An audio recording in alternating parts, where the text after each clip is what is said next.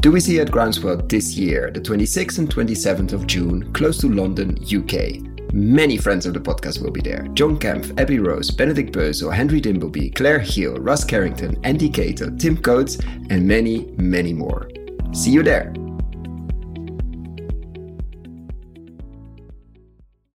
In this interview, we explore the role of animals in feeding the world. I interviewed the Dutch poultry farmer Ruud, who argues the importance of asking why constantly. For instance, why are we feeding food which humans could eat directly, mostly grain, cereals and corn, to animals? Enjoy this wide-ranging discussion on animal agriculture, the future of food and veganism. Welcome to another episode of Investing in Regenerative Agriculture, Investing as if the planet mattered, a podcast show where I talk to the pioneers in the regenerative food and agriculture space to learn more on how to put our money to work to regenerate soil, people, local communities and ecosystems while making an appropriate and fair return. Why my focus on soil and regeneration? Because so many of the pressing issues we face today have their roots in how we treat our land, grow our food and what we eat. And it's time that we, as investors, big and small, and consumers, start paying much more attention to the dirt/soil underneath our feet. Before we get started, I've been recording these interviews next to my day job, and I will definitely continue to do so, and release about an episode a month. But at the same time, I would love to take this further, share more interviews. There are many more stories to share on investing in regenerative food and agriculture. More depth, improve the quality, maybe even doing some video series. So I started a Patreon community, which makes it easy to support creators like myself. If these podcasts have been of value to you, and if you have the means, I invite you to support me and make this happen. For more information, please find the link to my Patreon account in the description below. And now, without further ado, the interview. Enjoy! Welcome to another episode of the podcast. I'm Koen van Sijn, your host, and today I have the pleasure to interview Ruud Sanders, co-founder of Kipster, a beyond organic chicken and egg farmer in the Netherlands. Welcome, Ruud. Yeah, thank you. To start with a personal question, what brings you to start a beyond organic, as I quoted the Guardian here, which I will definitely put in the show notes below, to start a beyond organic or beyond free range chicken and egg farmer in the Netherlands? What brings you there? Yeah, I grew up on a poultry farm. So my parents, they were poultry farmers. And when they had a layer farm, it was actually to look how can we make as much eggs as possible, and that for the lowest cost. So large scale. And about 10 years ago, I was thinking is this the way we have to go with animal products? So is there not a way to have a look how can we make more animal protein, but that in an animal-friendly, an environment-friendly and people-friendly way. And that's how we started, and that's the reason why we want to do something different and to make better eggs, or maybe the best egg in the world. Yeah, I think you're definitely underselling yourself when you're saying something different, because you're doing everything different. Can you describe a bit for someone who's not a poultry farmer, like probably most of the listeners, what is Kipster, in what ways are you different? And then we'll dive a bit deeper into the animal protein discussion after that. Okay, yeah. But what we did is first to have a look, what's the role of animals in feeding the world? Why should we produce animal protein? Because, for example, we have 1 kilogram of cereals and you can feed 10 people with it. But what we are doing in the Rich West, we are giving that 1 kilogram of cereals to animals, and then you can feed in an inefficient way. You can feed 2 till 4 people with it instead of 10 people. So why are we doing that? Is that ethical to give all these good cereals and corn to animals, knowing that 1 billion people in the world are hungry? So what's the logical reason for that? So we were looking for that logical reason and we couldn't find it. So we went to Wageningen University. What's the reason to produce animal products? And then there was a good theory, we think. It was a theory from Professor Imke de Boer. And what she was saying to us is the role of animals in feeding the world is that we have to produce with all the arable land which we have in the world, we have to produce plant-based products for people. And then we have some marginal land in the world. You can, where nothing else is growing than grass, you can put a cow or a goat in it, and you can make food from that grass with a cow or a goat. And then you have some waste products from plant-based production from the land, and you have some waste products for human consumption. And then a pig and a chicken can do something fantastic because they can eat that and they can make food for people from that. And that's the role of animals in feeding the world. Only eating our waste products, and they can make food for people from products which we can't use anymore. So we said, okay, that's the role of animals in feeding the world. That's the reason why we should use, as human beings, why we should use animals for our human beings. And if you are using these animals, then do that in an animal-friendly and people-friendly and environment-friendly way as good as possible. And that's exactly what we are doing with Gipster. We are only feeding our animals with waste products from human consumption and from the land. And I really believe that we are the only one in the world who are doing that in a commercial way with laying hens. And that's the role of animals. That's what we are doing. And then you have a lot of other things you have to take care of. And that's for animal welfare. So we have 3 stars from the Dutch animal protection. We do that as good as possible, but we are also catching the fine dust out of the air so that we have no risk for the public health. We have also transparency to all the people who want to know what we are doing, because we are always open for visitors. We are also using the waste products from an egg, and the waste products from producing an egg is the manure, the laying hens when they are too old to lay eggs, so you can make meat from it. And the roosters, because the roosters normally they are gassed at day 1, but we say no, we think that's not ethical to do that. So we want to make meat from it. And last but not least, we are making a climate neutral egg. So these are all the things what we are doing. Yeah, there's so much to unpack, but I think the central theme is there to unpack literally in eggs, obviously, but unpack in your story as well. The central theme is what's the role? And I think you went completely back to the basics. Okay, what's the role? Do we need animals? Yeah. And if we need animals, what's their role in the food system of the future? And I wanted to ask about the meat part, actually, because it's something that many people don't consider very often. First of all, the rooster part, because obviously half the chickens when they're born are not laying hens. And normally they're, like you mentioned, they're gassed immediately. And actually you're growing them a bit older and using them for meat as well. Yeah. And then the second part is that you have a very central theme in your company. You're first selling and then producing. Can you explain a bit about your relationship with the Lidl supermarket and how that first sales and then production worked? Also on the meat side. Yeah. What we did, we were rethinking how can you produce an egg. So that's what I told. And that at that moment we thought, okay, with this, we think we have the best layer farm in the world. So we thought, but we cannot build this if we don't have sales for our eggs. So we went to all the supermarkets in the Netherlands. And then the Lidl supermarket, Lidl was from the beginning very enthusiastic about what we were saying. So, and at one moment, after a lot of discussions, they asked us, how can we help you to realize this so that we can really make this happen? And then we said, okay, for us, it would be nice if somebody wants to buy our eggs.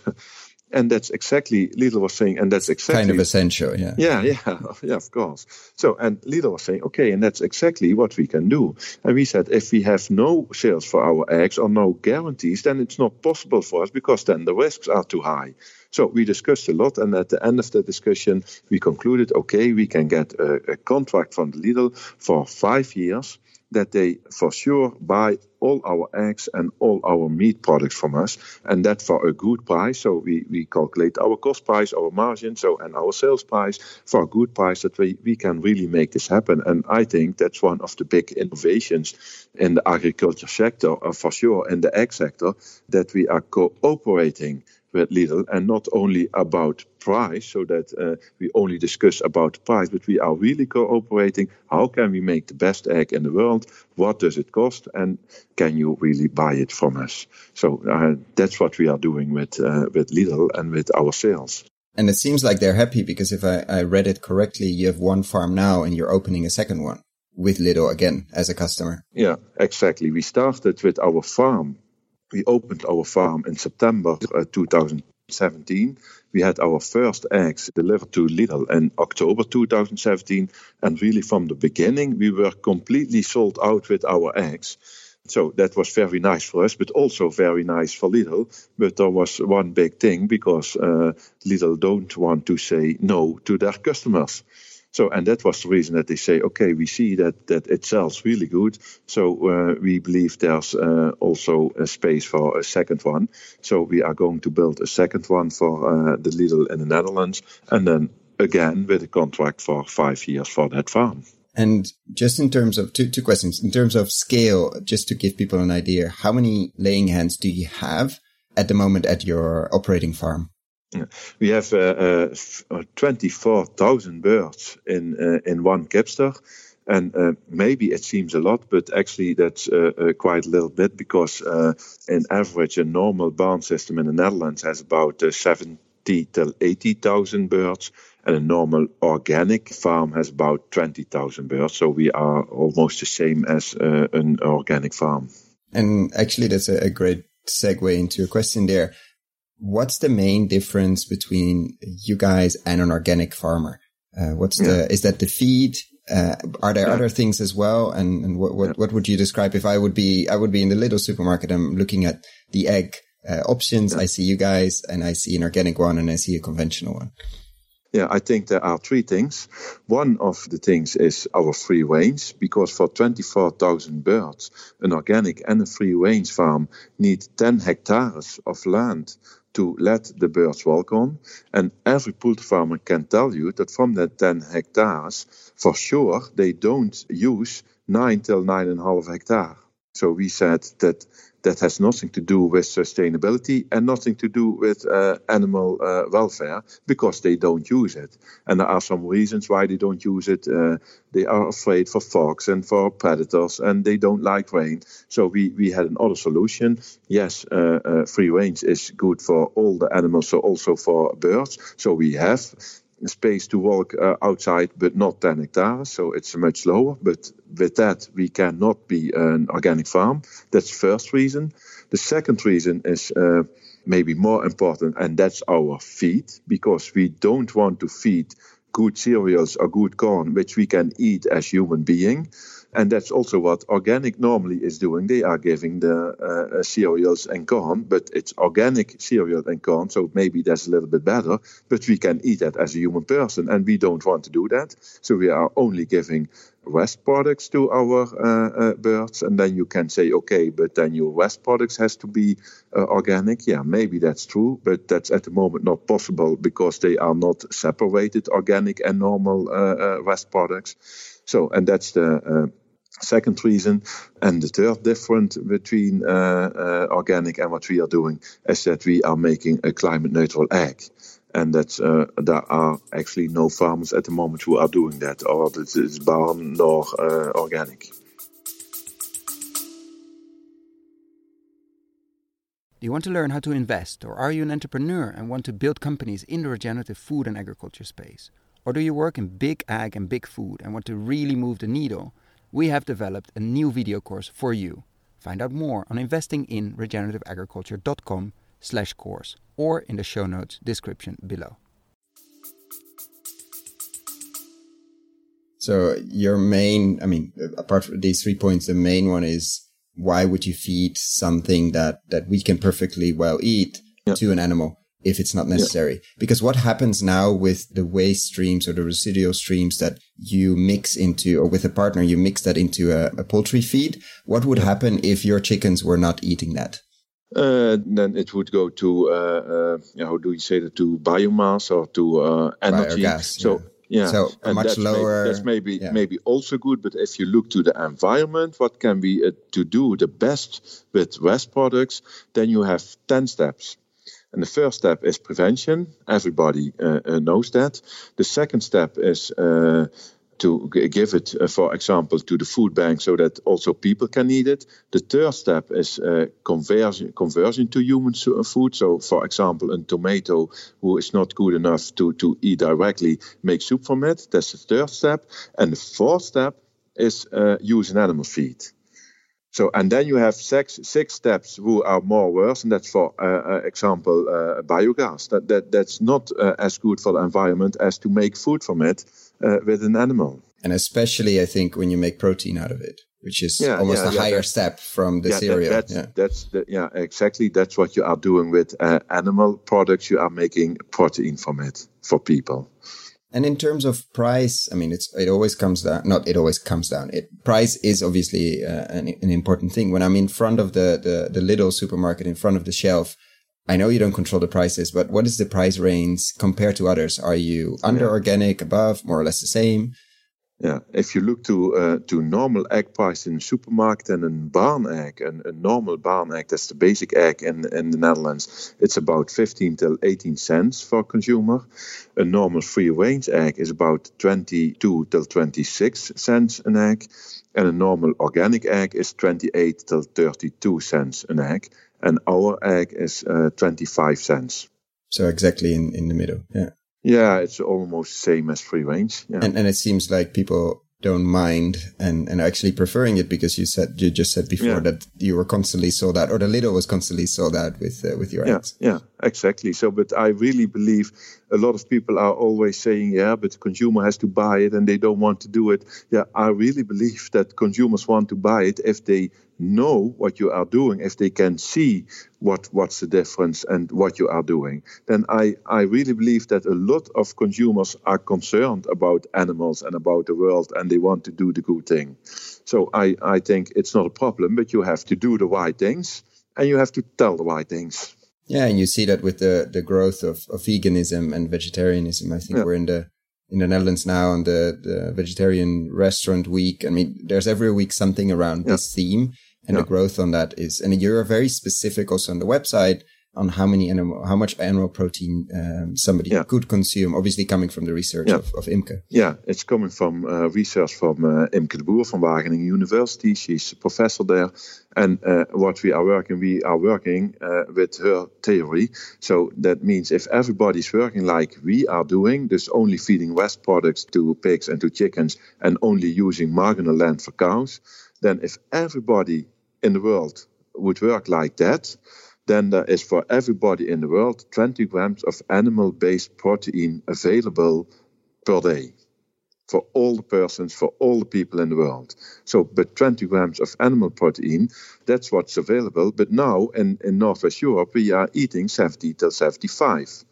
United States 80 till 85, Africa 3 till 10, and Asia 5 till 15. So we are also eating a lot too much animal-based protein. And that's for us also the reason why we are very enthusiastic about the week without meat, because we really believe that we have to eat less animal-based protein.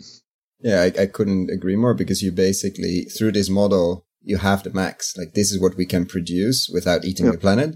And there's some rebalancing necessary, obviously, from especially the global north to the global south. But, and in general, there's a huge decrease necessary. And another question on the process, what happens to the manure of the chickens? Yeah, the manure, we are drying that in our Kipster. So we are drying that till 80 till 90%. So that means that we are catching all the water out of it. So if we are transporting the manure, we are really transporting manure and not water. And then we are bringing that back to the land, and we are exporting that to the north of France or to Germany. But we are making sure that going back on the land so that other farmers can use it to produce plant-based food. So basically, you could say with every egg, there are X square meters of land regenerated, because it's an organic fertilizer, not a chemical one, obviously. Yeah, exactly. And what is your, you've been in business now since 2017. You're opening a second one. What is your vision? If we would do an interview a year from now, like March 2020, where would you like to be with Kipster? Yeah, we are opening a second one for the Lidl in the Netherlands, but we have also a contract also for 5 years with a big catering company in the Netherlands. So that's the third Kipster in the Netherlands. And we have also a contract with a Lidl in Belgium that we are going to open a Kipster in Belgium for Lidl. So that makes 4 of it. And we are also talking a lot and have some letter of intent in other countries like the United States, like France, like Germany. So we are talking a lot in other countries, and I really believe that we can make from this sustainability project what we are doing can really make business from it. So over 1 year, then of course we have to look to the permits and we have to build. So over 1 year we have, I think, 3 Kipsters. But if you are talking over 5 years, then I really believe that we have an international brand for eggs called Kipster, and we are working in maybe 5 or maybe more different countries with this concept. And are you considering other animals like pigs, as they have a similar role, but obviously don't produce eggs? Yeah, that's also what we are doing. We are also looking to other animals, but because in this vision, not only chickens fit in this vision, but also cows or pigs. So we are also looking to that. But we are doubting a little bit because we have a lot to do, and maybe it's better to first to look to what we are doing now to chickens and eggs.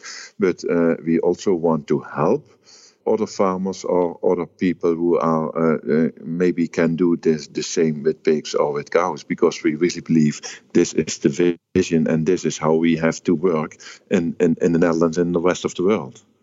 And what do you think of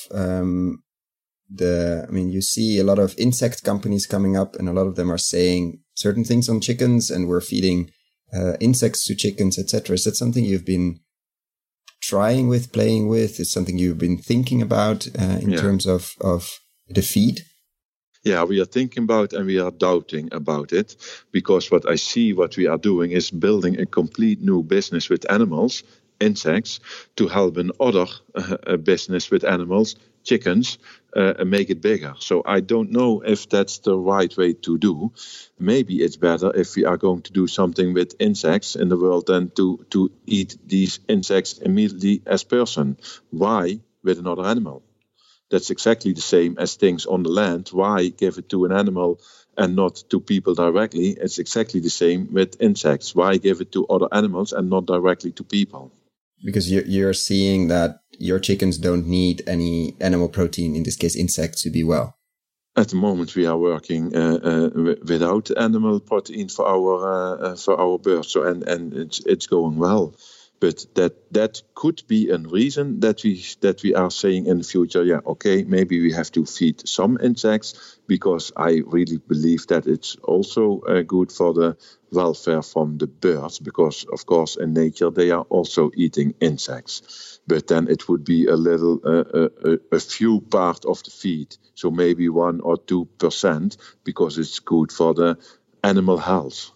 But yeah, what I say, not for the role from animals and feeding the world, because then I really believe that we can better eat the insects directly. Yeah. And what do you think? There is a lot of talk, but especially at larger farms. I haven't seen it in the Netherlands, honestly, or in Europe, actually not so much, on these chicken caravans that are moving behind the cows. On a lot of regenerative farms, many small ones. I'm guessing your answer is going to be scale. What do you think of these chicken caravans that are following the cows usually on a holistic management farm? Yeah, I think that's a fantastic system, but that's exactly what you are saying. For the moment, it's very small business, so it's very expensive eggs. And not available for supermarkets, because it's the number of eggs is very low. So what we think you have to do is to make the eggs as good as possible with animal, environment and people friendly as possible, but also available for the average consumer. So it must not be a very high price for the eggs, because then it's only for the happy few. And we want to make products for the average consumer. But these initiatives with such things, I'm really happy with it, because I think, for now, I think it's not the right way to do for this moment. But maybe if they engineer and they do some innovative things, maybe over 10 years it's completely different.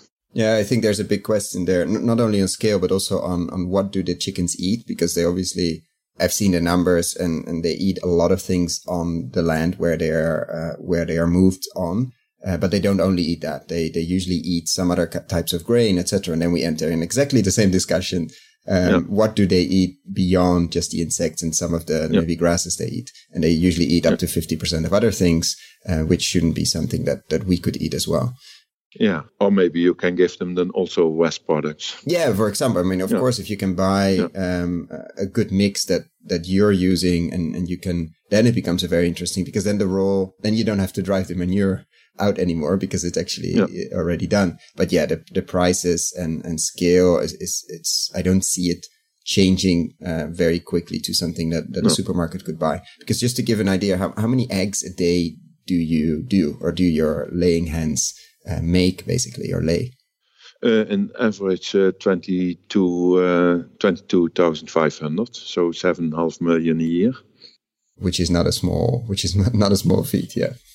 No, it's not a small number. No, exactly. No, I mean, you explained how you fit into the larger system, and that you're relatively small compared to some other operations, but still, for most people thinking about chickens and poultry, they would probably not think about these numbers. No, exactly. And some final questions on the financing or the business side of things. How has that been so far? How has it been financed? If you're willing to share, obviously, has it been difficult to get to investors that understand these kind of things? How has it been, that journey from idea? I mean, obviously found a little, but I don't think they invested. I think they just guaranteed some offtake. Yeah. How did you manage to build it? Exactly, the little guaranteed, but with that guarantee you can go to investors, because that's comfortable for us and for them. But now for the first capital, we had a private investor who really believed in what we were saying and what we were doing. And actually, that was not very difficult, to be honest, because when we had the contract from the Lidl in 2 months, we had our finance. So that was very fast, I think. And now for the rest, now we have proof that it's possible. We show that it's possible. Our financials are, we are very happy with it. And now also it's possible to finance it by bank. So that's what we are now doing for the next capsters. We are financing it actually in a normal way. Wow, which I think in less than 2 years, which is a huge achievement. Yeah, exactly. For this moment, we are very satisfied with our results and all our attention for Capster. Yeah. Because if you told me this 2 years ago, then I would have said to you, you are crazy, because I don't believe you. And to finalize or to draw this podcast to a conclusion, because I want to be conscious of your time, 2 final questions. I always say final question, and I have 2 others.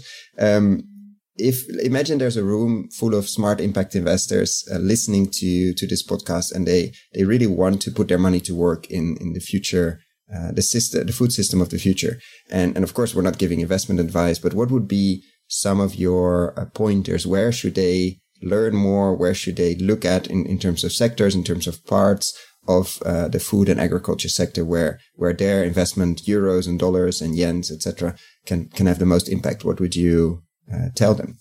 Yeah, I think then it's really important not to look only to the economic efficiency, but also to the ecological efficiency. So why are we doing things? What's the role of animals? What's the role of the land? Why on this land producing cereals, and why on that land grass and a cow or goats? So I think we have to look from what's the best to do for the world, and have a look to that. And if we have that, then we can produce our food. So, and that's completely different if I compare with what we have done the last 50 years. So I think we have to look to a new structure. And then for the most important thing is to ask ourselves the question, why are we doing these things, and why are we doing this with this animal, and why are we doing this on this place? These are very, very, very fundamental questions. I remember, I think it's Ricardo Semler that kept saying you have to ask why 3 times, which usually gets you to the core of an issue, of a problem. Because after the second one, you start to get to a really interesting place. And to finalize this one, what if you could change one thing overnight? So you have a magic wand and you could change one thing in the food and agriculture system, or even in the investment system if you want to. What would you, as co-founder of Kipster, what would you change? Then I would immediately stop with using all these animals just for human beings. I think that is a little bit crazy what we are doing with all these animals. So I'm dreaming of a world in which we don't use animals anymore for our food. And I know that for now it's not possible. And that's also the reason why we are going on with Kipster, because we think if we are using animals, do it as animal friendly and people friendly and environment friendly as possible. But I hope that over 20 or 30 years we don't use animals anymore for our food. Thank you so much, Ruud. And I will definitely be checking in to see where you're at in a year or in 2 or in 5 years. Yeah, that would be nice. Okay, you're welcome. Thank you. Okay, bye. I hope you enjoyed this conversation and learned much more about the role of animals in the food system of the future. If you found the Investing in Regenerative Agriculture and Food podcast valuable, there are a few simple ways you can use to support it. Number 1, rate and review the podcast on your podcast app. That's the best way for other listeners to find the podcast, and it only takes a few seconds. Number 2, share this podcast on social media or email it to your friends and colleagues. Number 3, if this podcast has been of value to you, and if you have the means, please join my Patreon community to help grow this platform and allow me to take it further. You can find all the details on patreon.com/regenerativeagriculture or in the description below. Thank you so much, and see you at the next podcast.